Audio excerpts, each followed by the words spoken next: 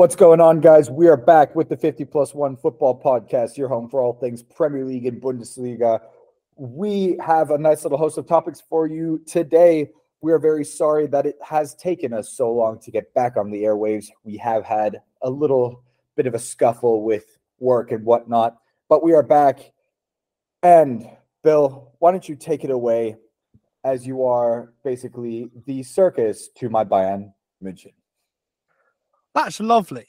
We're going to start with something a little bit different before we get into the topics. We're going to start with things that you may have missed, mainly from the Bundesliga, and that's that Lars Stindl is leaving Borussia Mönchengladbach, and it's going to follow a trend of players leaving, potentially Marcus Thuram and Rami Bensebaini, and also Hertha Berlin's annual, let's call it a shit of the bed.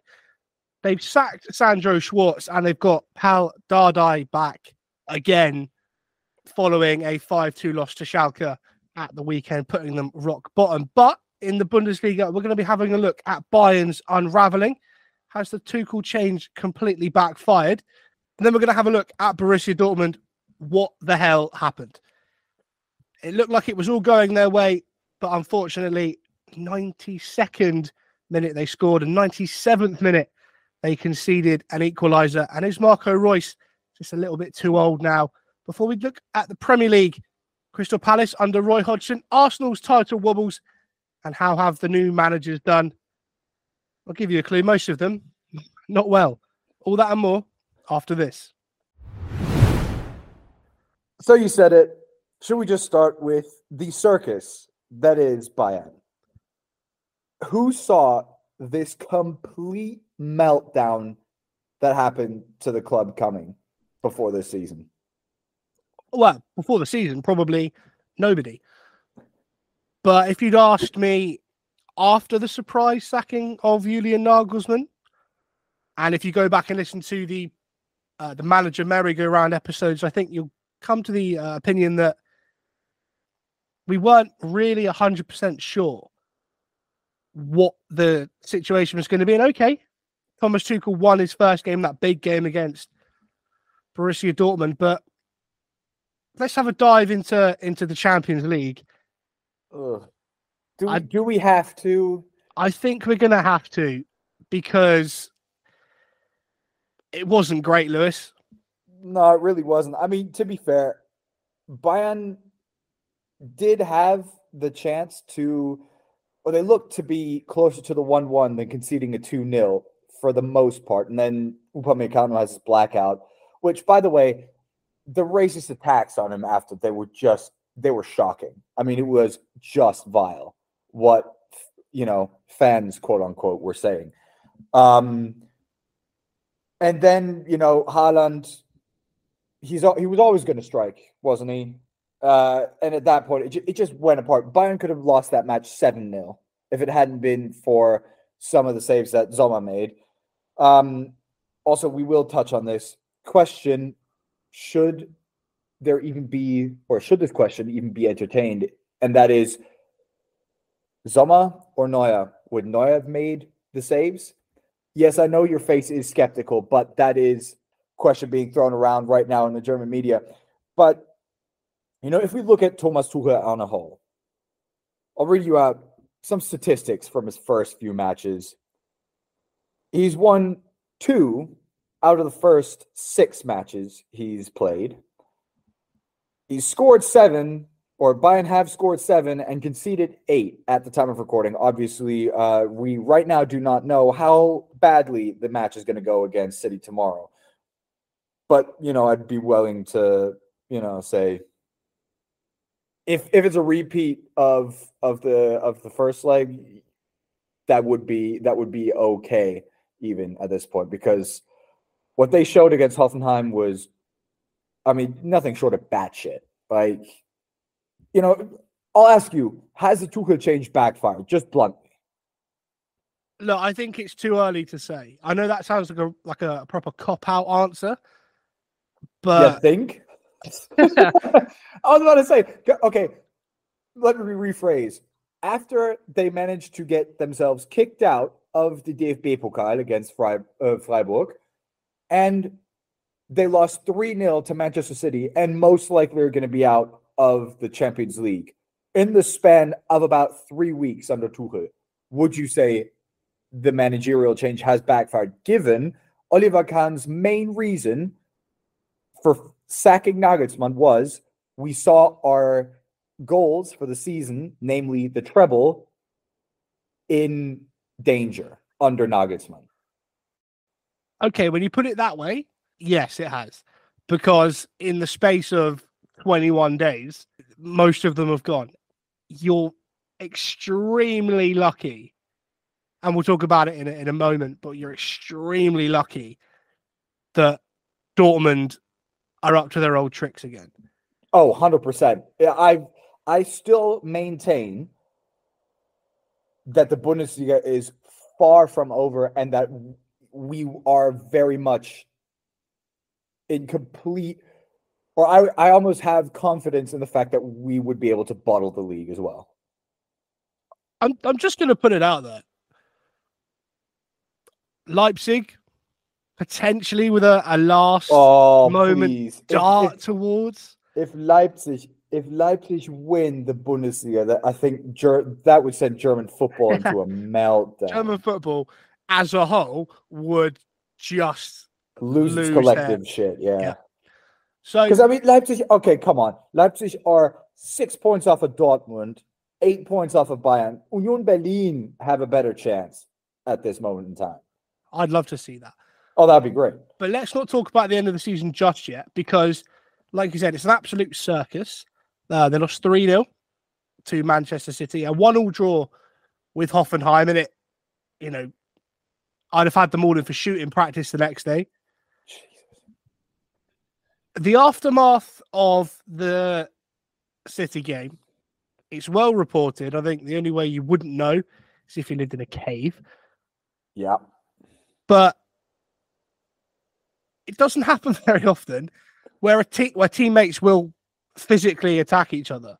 And Sadio Mane punched Leroy Sané in the face after the game at the Etihad. Yeah, I mean, put it this way. If me or you went into work, had a spat with someone at work, and clocked them in the face, we would have been fired. First, 100%. First, just point number one. Sport One have since reported what the exact figure is that Bayern fined Mane for, and that is a whopping 350K for punching Leroy Sané, and they suspended him for the match of the weekend or this past weekend against Hoffenheim.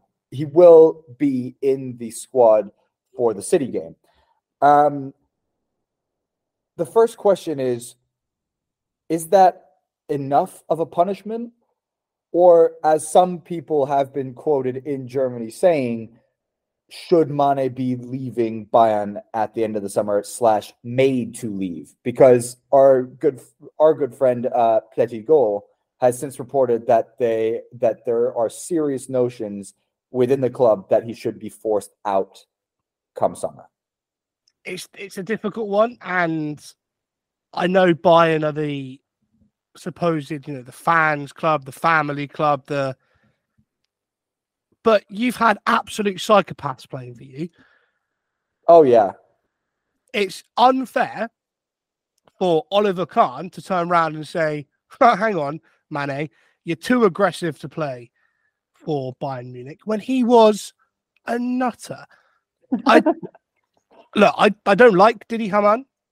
Oh God, don't get me started on him. Don't get me started. But I somewhat agree with what he said, that the Liverpool players are burnt out, because you see it with Liverpool. Yeah.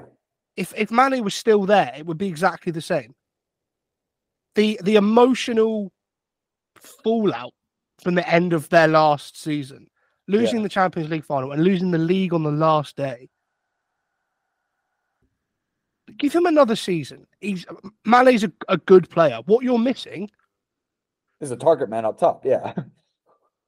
I never thought I'd say or see the day that Bayern Munich missed Eric Maxim Choupo-Moting, but you really are missing that target man up front. anyone at this point will do. Like, it's not even about the fact, can you win the Champions League with Choupo-Moting up top? You probably can't, but the City game, obviously, it doesn't help that you don't have someone with a presence up there, because City just, by and large, you've got players like Rodri, Ruben Diaz, John Stones. These guys are all over 6'2", and not spindly legged, if you will. These guys are solid center backs, and we've got guys running at them who, at the very best, are maybe 6 foot. And they're fast dribblers. They're not people who win you a header. And City just looked better in every sense of play on that pitch. So, but yeah, coming back to what you said, I think it would be idiotic to try and force Mane out after one season as well.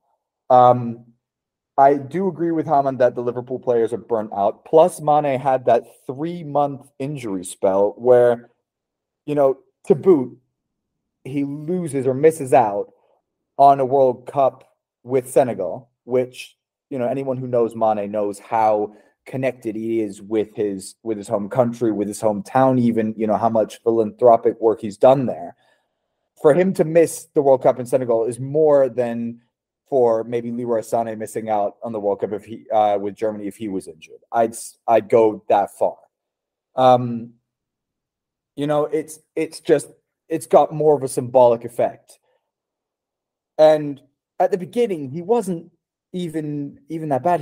He scored. He was scoring, and he's definitely shown, with, I think it's 16 scorer points or goals and assists that he has for Bayern this season, which isn't, it's not amazing, but it's not shit either.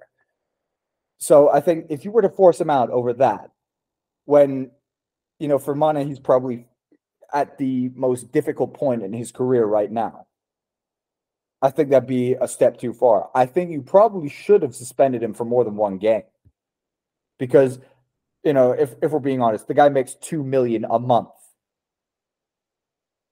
350K is basically like, if it's pocket change for him. Yeah, okay, I agree with that. But at the same time, Bayern are short of options anyway. Why hamstring themselves any further? If you're going to do disciplinary action, just do it privately. Yeah. I mean, okay, true. You got a point. It's turning out to be a bit of an issue at Bayern, Lewis, because I was told tale of a mole. Yes, Bill. And this isn't common knowledge, but there is the big reveal, and you don't know who the mole is. I've been told by colleagues. Of course, now this will be something that would be making waves if it actually got out. But I would put it this way. I've been told by colleagues that the mole himself is Hassan Salihamidzic. Oh, it's really not. You were right. I was not expecting. Do you know why? Why? Because you know how most of the leaks have been reported by Bild. Well, Bild have something on it. On him? Yeah. Oh no! Is this like Justin Trudeau's blackface? Well, that's the thing. I don't know exactly what they have on him, but Bild have been rumored to have a sort of poisoned file where they keep, multiple things on multiple A-list celebrities, if you will. And so, yeah, it's Hassan Salihamidzic. Oh, they've got pictures of him playing away. Oh, they probably have pictures of yeah, exactly. It's okay. Circus was underplaying it. Yeah, but put it this way: the story about Mane hitting Sané was out while Bayern players were still on the team jet midair coming back from Manchester. Oh yeah, it was on Twitter like an hour after the game. Exactly. Like there is no possible way that doesn't come from a leak. Now, yeah, it has to. It absolutely has to. Now, Now, I want to say just one thing. That is a rumor that Hasan Salihamidzic is the mole, but I could see it very well being the case. Well, there is no smoke without fire. Exactly. So, but it's no different to. Well, it is different because this is the big man upstairs. Well, yeah, put it this way, but like I mean, the Daily Mail and all the tablet, like the Sun. I don't want to know what kind of poison files they've got on A-list celebrities in the UK. They probably do. I would expect so. Well, TMZ and whatnot. Yeah, well, it was like Talksport last season seemed to have all these leaks from Manchester United. And it's because Lee Grant's mates with like 90% of the ex-pros that are on Talksport. Exactly. He's getting paid to just rock up and train. Like, what does he get? So that is hilarious, and we'll keep an eye on it. If it is true. If it is true. Disclaimer. Hasan Salihamidzic, hashtag scandal pending. If it's true. If it's true, this has obviously not been confirmed by sources. It is a rumor. Disclaimer, it is a rumor. But it's probably true. If it were, it would explain a lot. Oh my God.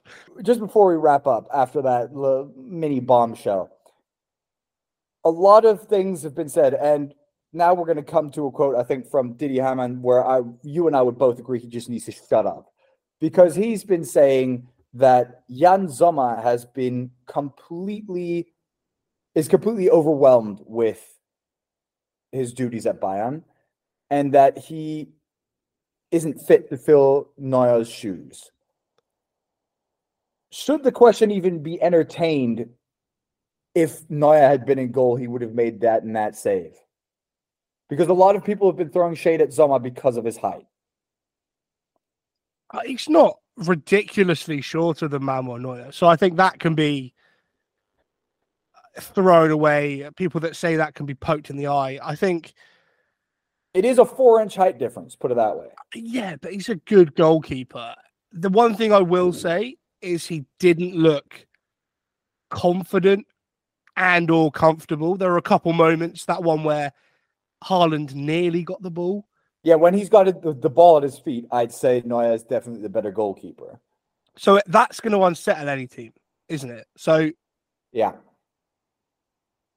So would you say that Hamann is right in the sense, because Hamann has said, if as a center back, the keeper behind you isn't that confident in that sense, it will unsettle you and maybe even lead to Upamecano making the mistake because he doesn't want to play back to his keeper. For me, that goes a step too far. Upamecano's mistake is just his mistake. He has to own it.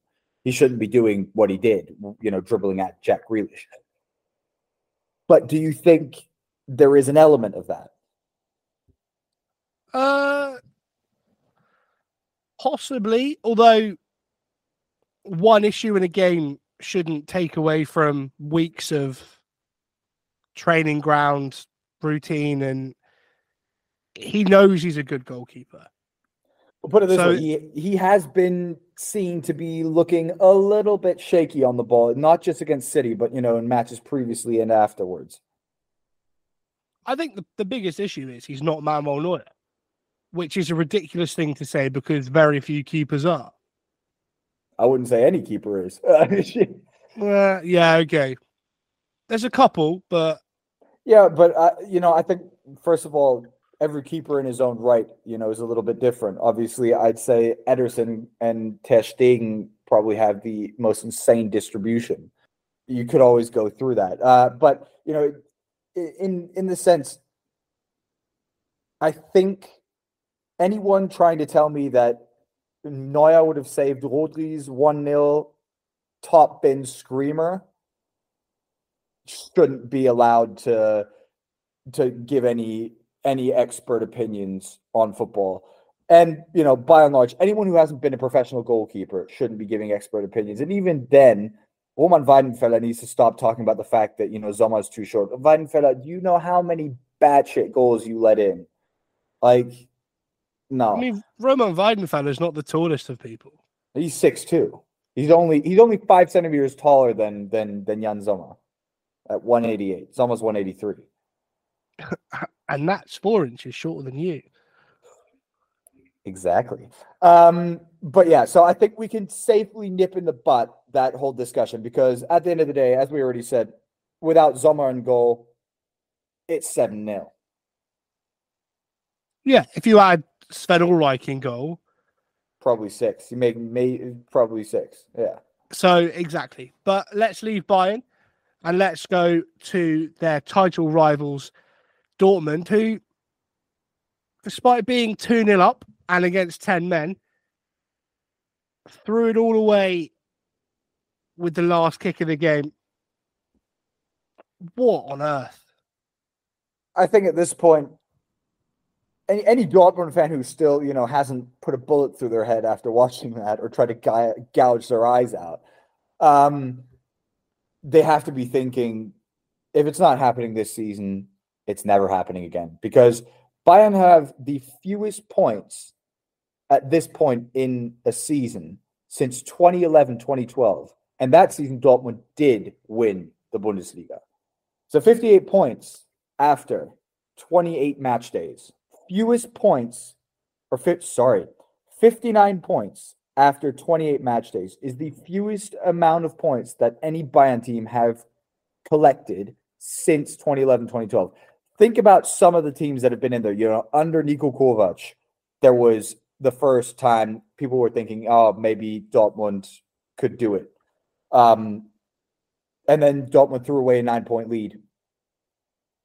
When after Hansi Flick took over, it's things like that where I think as a Dortmund fan, you must just be thinking, if it hasn't happened now, it's never going to happen. Well, this is, and it has been my biggest criticism of Dortmund for a while. It's just they're that almost unserious.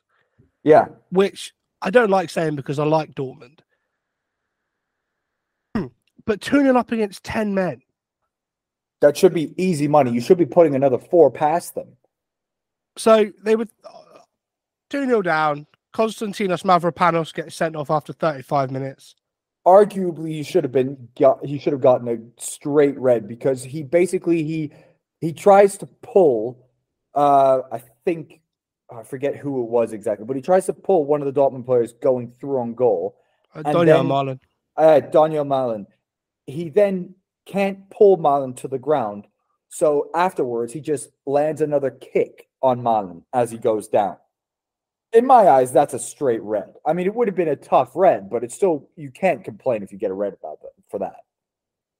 It's one of those ones, he'd already been booked.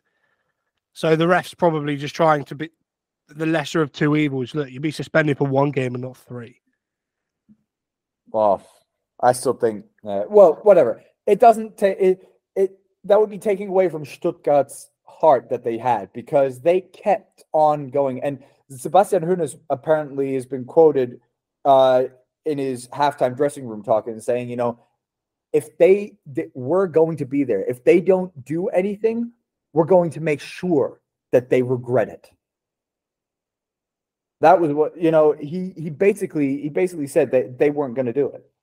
And he more or less foretold what was going to happen with that match. Well, here's the thing: teams know that they do it. Teams know that, they've got these fantastic players. They've got a talented squad. Daniel Malen's having his best scoring run since he joined Dortmund. Jude Bellingham obviously is incredible, but this collapse happens every single year. Oh, so, Stuttgart equalised in the 84th minute. Okay, that should be alarm bells enough. Exactly. Dortmund get a reaction. Gio Reyna scores to make it 3-2 in the 92nd. Oh, sorry. Incidentally, had they gone on to win, that would have been another late winner for Gio Reyna since the World Cup, like his 4th late winner or something.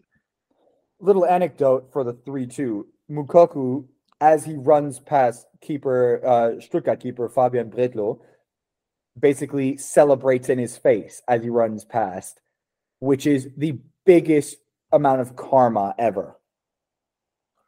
I did see that, and it made me glad they equalised. Exactly. It's like Cristiano Romero did it to Harry Maguire a couple seasons ago. Yeah, Tottenham scored and Cristiano Romero got right in his face, and then, I mean, they lost 3-1. But so, what is the problem? Because we've spoken about management, we've spoken about. But it has to be a mentality issue. It has to be like this is. But I can't keep ringing that drum with Dortmund. I want to look at personnel. I love Marco Reus. I've got his. Was it 2012 when he rejoined Dortmund? Yeah. I've got that shirt in a drawer somewhere. Well, yeah, but put it this way. Lothar Matthäus said at the weekend, Dortmund have amazing players, in their attacking, for their attacking positions that can most definitely sub in for Marco Reus and play better. If Lothar Matthäus is saying that, he said Marco Reus isn't, the unbenchable player anymore, and he definitely isn't the first name on the team sheet, and he probably shouldn't be captain. As captaincy should at least be called into question. He said he goes on to say it's not getting better with the injuries he's had, and that's probably not going to change because he is getting older at the end of the day. I think it's just not knowing when to call time. I mean, you look at some of the players that Dortmund have had that have called time: Weidenfeller, Lucas Piszczek, Jakub Blaszczykowski. Blaszczykowski is probably the best one who goes to a lesser league in that sense. Yeah, he goes back to Poland and he plays football still, but it is watching that player that you used to love watching, essentially fall to pieces. I mean, it is just shit that he got so many injuries, because if you take away his injuries, he's probably one of Germany's best players for the last 10 years. But never played at a major tournament. Exactly. It's always ifs, buts, and maybes. It's what could have been. The title of Reus's career is probably just what could have been, because if we're talking the silverware that he's won with Dortmund, he joined Dortmund right when Bayern's 10-year reign over the Bundesliga started. He's won 2 DFB-Pokals with Dortmund. That's all well and good, but DFB-Pokals, at the end of the day, just like FA Cups, they are silverware, but everyone knows what the real prize is nationally. Yeah, and you can say the same about Mats Hummels. My opinion of Mats Hummels was he should have just retired. Probably, at the end of the day. He just is getting too slow. Because you're destroying what legacy you had. I'm not suggesting that Marco Reus is going to be turned on, but it will be that thing of, yeah, he was good, but I remember the end. Yeah, exactly. It's almost like a Charlton Heston deal. Everyone remembers him only as the president of the NRA, and not for the fact that he was once upon a time a relatively gifted actor who also helped with the civil rights movement, so to speak. There we go. That's a new one. Marco Reus, the Charlton Heston of German football. Saying it sounded dirty. That sounds so bad. That sounds so unbelievably harsh. But at the end of the day, yeah, you just don't want it to. You just don't want it to go to pieces. But I mean, it is just rotten luck. His injury record is just rotten luck, and that's probably the reason I'd say that he hasn't fulfilled his potential ever. Well, there we go. Let us know any other players that you hated watching grow old. And let's leave Germany and take a trip across to the Premier League, where An old man is teaching the young dogs some new tricks. Well, you said it. Old man teaching the new dogs new tricks. If that makes any sense. Roy Hodgson at Crystal Palace. It's been a complete revival of that side. Just take us through some of the key points in the last few weeks. Well, there was a lot of discourse, I want to say, around the sacking of Patrick Vieira because there didn't seem to be a plan. And when they brought Roy Hodgson back, it was, oh, okay. This is where we're at, is it? And it speaks volumes about Roy Hodgson. He's broken the oldest manager in the Premier League record 3 times. When he was first appointed at Crystal Palace, then when he was appointed at Watford, and now he's back at Crystal Palace. Jesus Christ. That stat in and of itself. Top drawer. But they're looking good. You know, they beat Leeds 5-1. I mean, I mean, you've got to beat them. They put 2 past Southampton, but he's playing players that Patrick Vieira, I don't know, didn't fit the way he wanted to play. So Aberieze, for example, scored 2 against Southampton. Yeah, like the players who he couldn't get, Patrick Vieira couldn't get the full potential out of, so to speak. Exactly. There's one particular I want to look at though. Not necessarily saying it's down to Roy Hodgson, but Jordan Ayew, the brother of Andre, has a shocking goals to game record as a striker. It's not great, is it? It's not fantastic. So before the 2 goals against Leeds, which were both good goals, by the way, it was 5 in 105 games. Good God. That guy's still allowed to play up top. In total for Crystal Palace, it's 32 in 232 games. Oh. That is, give or take, a goal every 7.25 games. It's not great, no. I'm not sure he's a striker.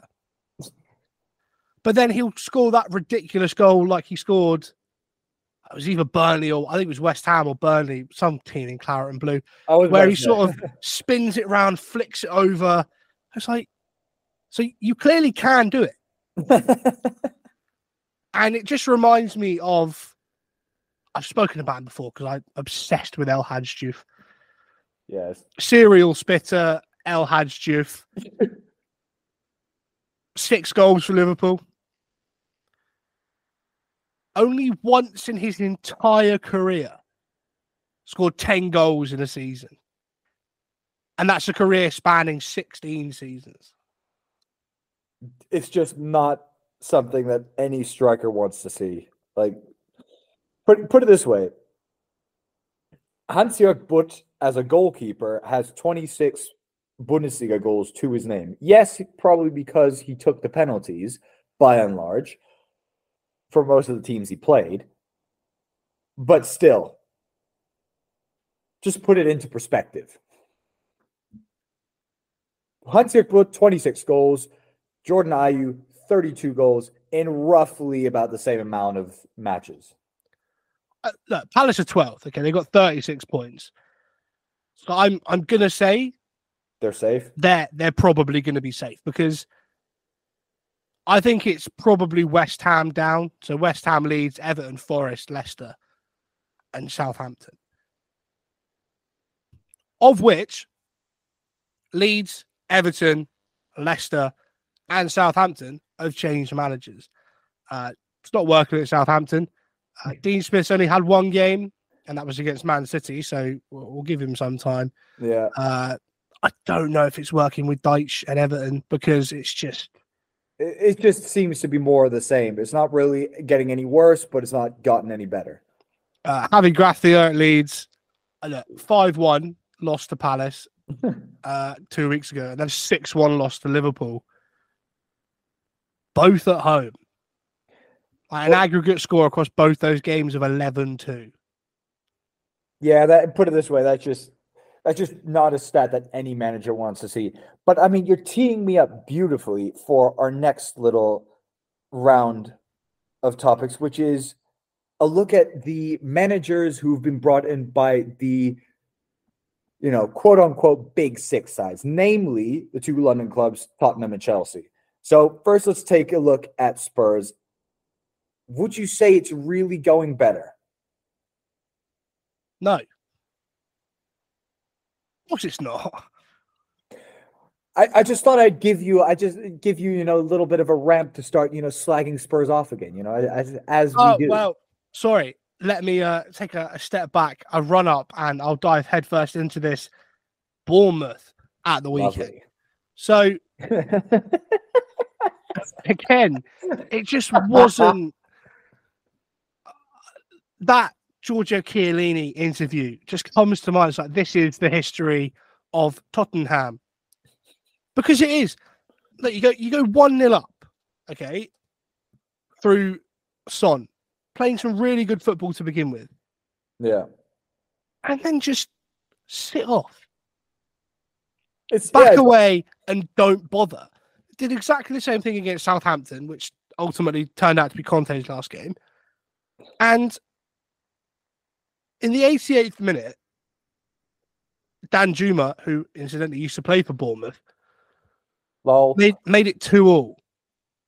Okay, it's not a great result, but you've salvaged something when you've not played well.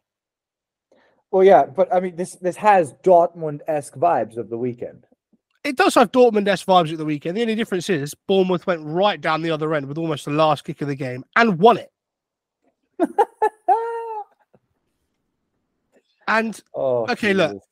look, we do like stats here. We do like. Slap for stats incoming. Of all the years that Daniel Levy has been at Spurs, all the managers that have come and gone have won 63 trophies before and after they've left Spurs. Right? Between them, at Tottenham, they've won one. And that was Juande Ramos in 2008 when he won the League Cup. That's not good enough. Cup. Jesus. Think about the managers that Tottenham has had as well. We're not talking crap managers. Jose Mourinho and Antonio Conte, to name just a few. Pochettino arguably should have won something. Oh, but it's okay because they'll always have that magical semi-final comeback in Amsterdam. Oh, I'm sorry, but magical semi-final comeback. If I wanted to keep going on about magical semi-final comebacks, if that's the only thing that you've got going for you, they may not have a look at. They may not have a major trophy, but Harry Kane's one of their own, even though he's an Arsenal fan. Which somehow is being, it's been very well kept, or it's been downplayed, I think, by a lot of the Spurs. Like, you would think it either turns to animosity towards him, or they just say, they just kind of, sweep it under the rug and say, like, you know what, he's one of our own anyway. He's been with us for so long, it doesn't matter. Like, that's probably it. I think it's just the fact he was a kid. I mean, put it this way: you never. When you're a kid, you never really forget who your club is, do you? Just throwing that out there. No, I haven't. Exactly. I sadly haven't either. Let's leave Tottenham. Let's talk Chelsea again. Another loss tonight against Real Madrid. That's 4-0 on aggregate. It's fine. Okay. I didn't think they were ever going to win that tie, but Frank Lampard. Oh, come on. Give us a slap for stats again. Go on. 4 games, 4 losses, 1 goal scored now. Oof. And the entirety of this season, so let's not forget he was sacked by Everton as well. Lamps has a win percentage of 6%. That's 1 more than 5, 1 less than 7, 6%. But it's okay because he knows the club, yeah. And he knows the dressing room. He knows the club. It's fine. It's just comical at this point. It is just plain comical. 6%. Just have to let that figure go through your head. He's won 6% of his matches this season. 6. That's unbelievable. Hang on, Lewis. Can you hear the door? Just open that door and let that sink in. 6%. And you're moaning about Thomas Tuchel, and he's got a win rate of 40%. Nah, 2 out of 6 isn't quite 40. Well, near enough. We never were math whizzes, were we? No. That's why we're doing this. Just before we finish with Arsenal, Todd Bowley's getting his nose stuck in, presumably where it's not wanted. Frank Lampard said he was asked about it. Todd Bowley gave a speech in the dressing room after the loss to Brighton at the weekend, which incidentally is fucking jokes because they took their manager and they got another manager who's better than the one they already had.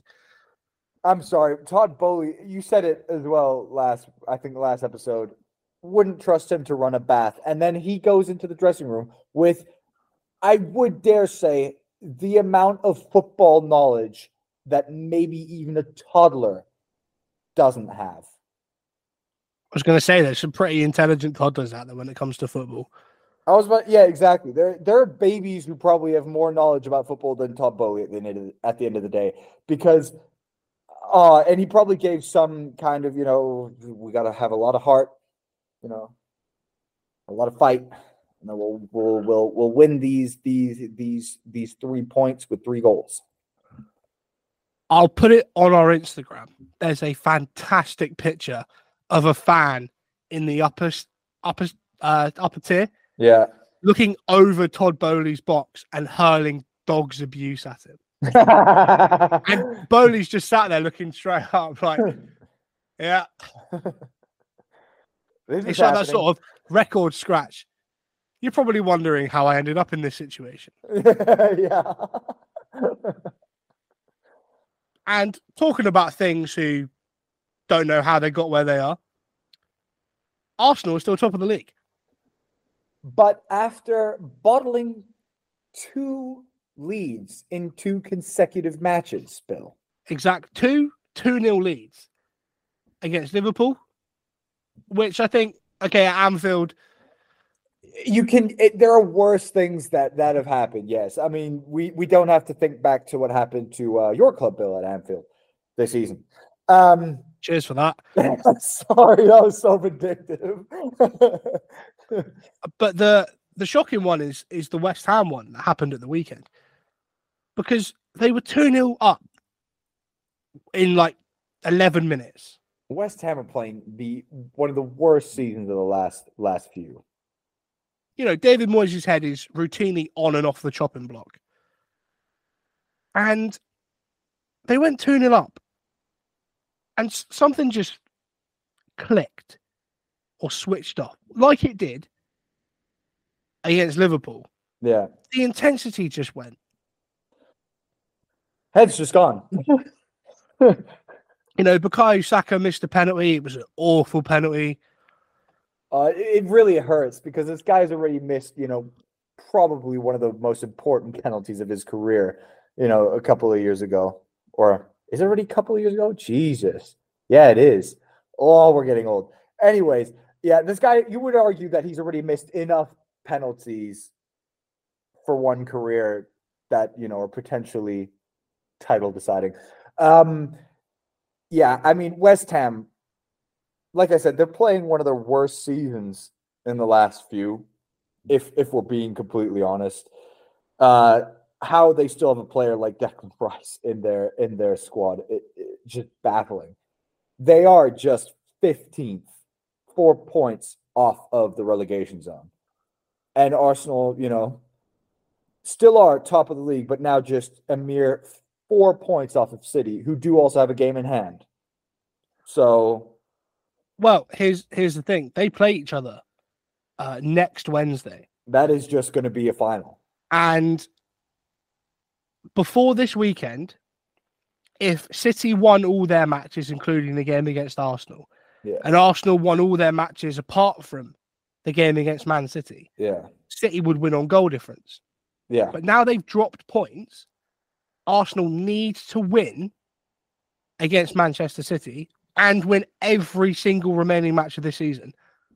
Exactly. To win the title. And we spoke about Tottenham being like Dortmund. Is this a case of Arsenal not really knowing what to do in that situation? Being a sort of Dortmund light. I can't believe it's not Borussia Dortmund. I mean, it's funny you say that because we did have an episode, I want to say, beginning of the year, right after the World Cup break, or it was right before the World Cup break. One of the two, where we said, it was right after, because Arsenal were, 58 points, and City were on like 50 or something. And then they bottled it almost to the point where they lost the lead of the league. And then through some miracle with City dropping points, Arsenal managed to get themselves at least 3 points clear, and then all of a sudden 6 points clear because of the game in hand. So it's already been there once, and we had this topic of conversation, and we both said, Arsenal, that project is growing. They're a young team. They're managing to get their playing style together, and they're managing to string together good performances. But we did say it might just be that one little speck of experience that is missing from that squad, which is why they don't know exactly how to deal with the situation they're in. Would you agree? Yeah, I would. And look, take nothing away from what Mikel Arteta and Arsenal done, because it's been fantastic for a large majority of the season. They ground results out. You look at that Bournemouth one with Reece Nelson. What was it, 97th minute winner or something like that? Yeah. Those are the goals you need. And look, next season they'll come back with probably a better squad. At least more experience. With more experience. Yeah.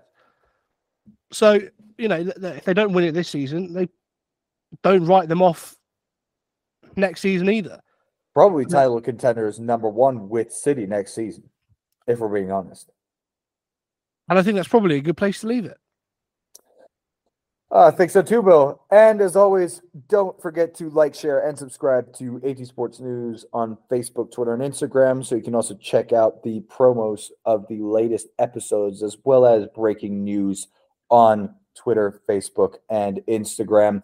And also make sure to check out the meltdown of Bayern, specifically the managerial change, which will be a nice little tee-up if you missed some of the background information for this episode.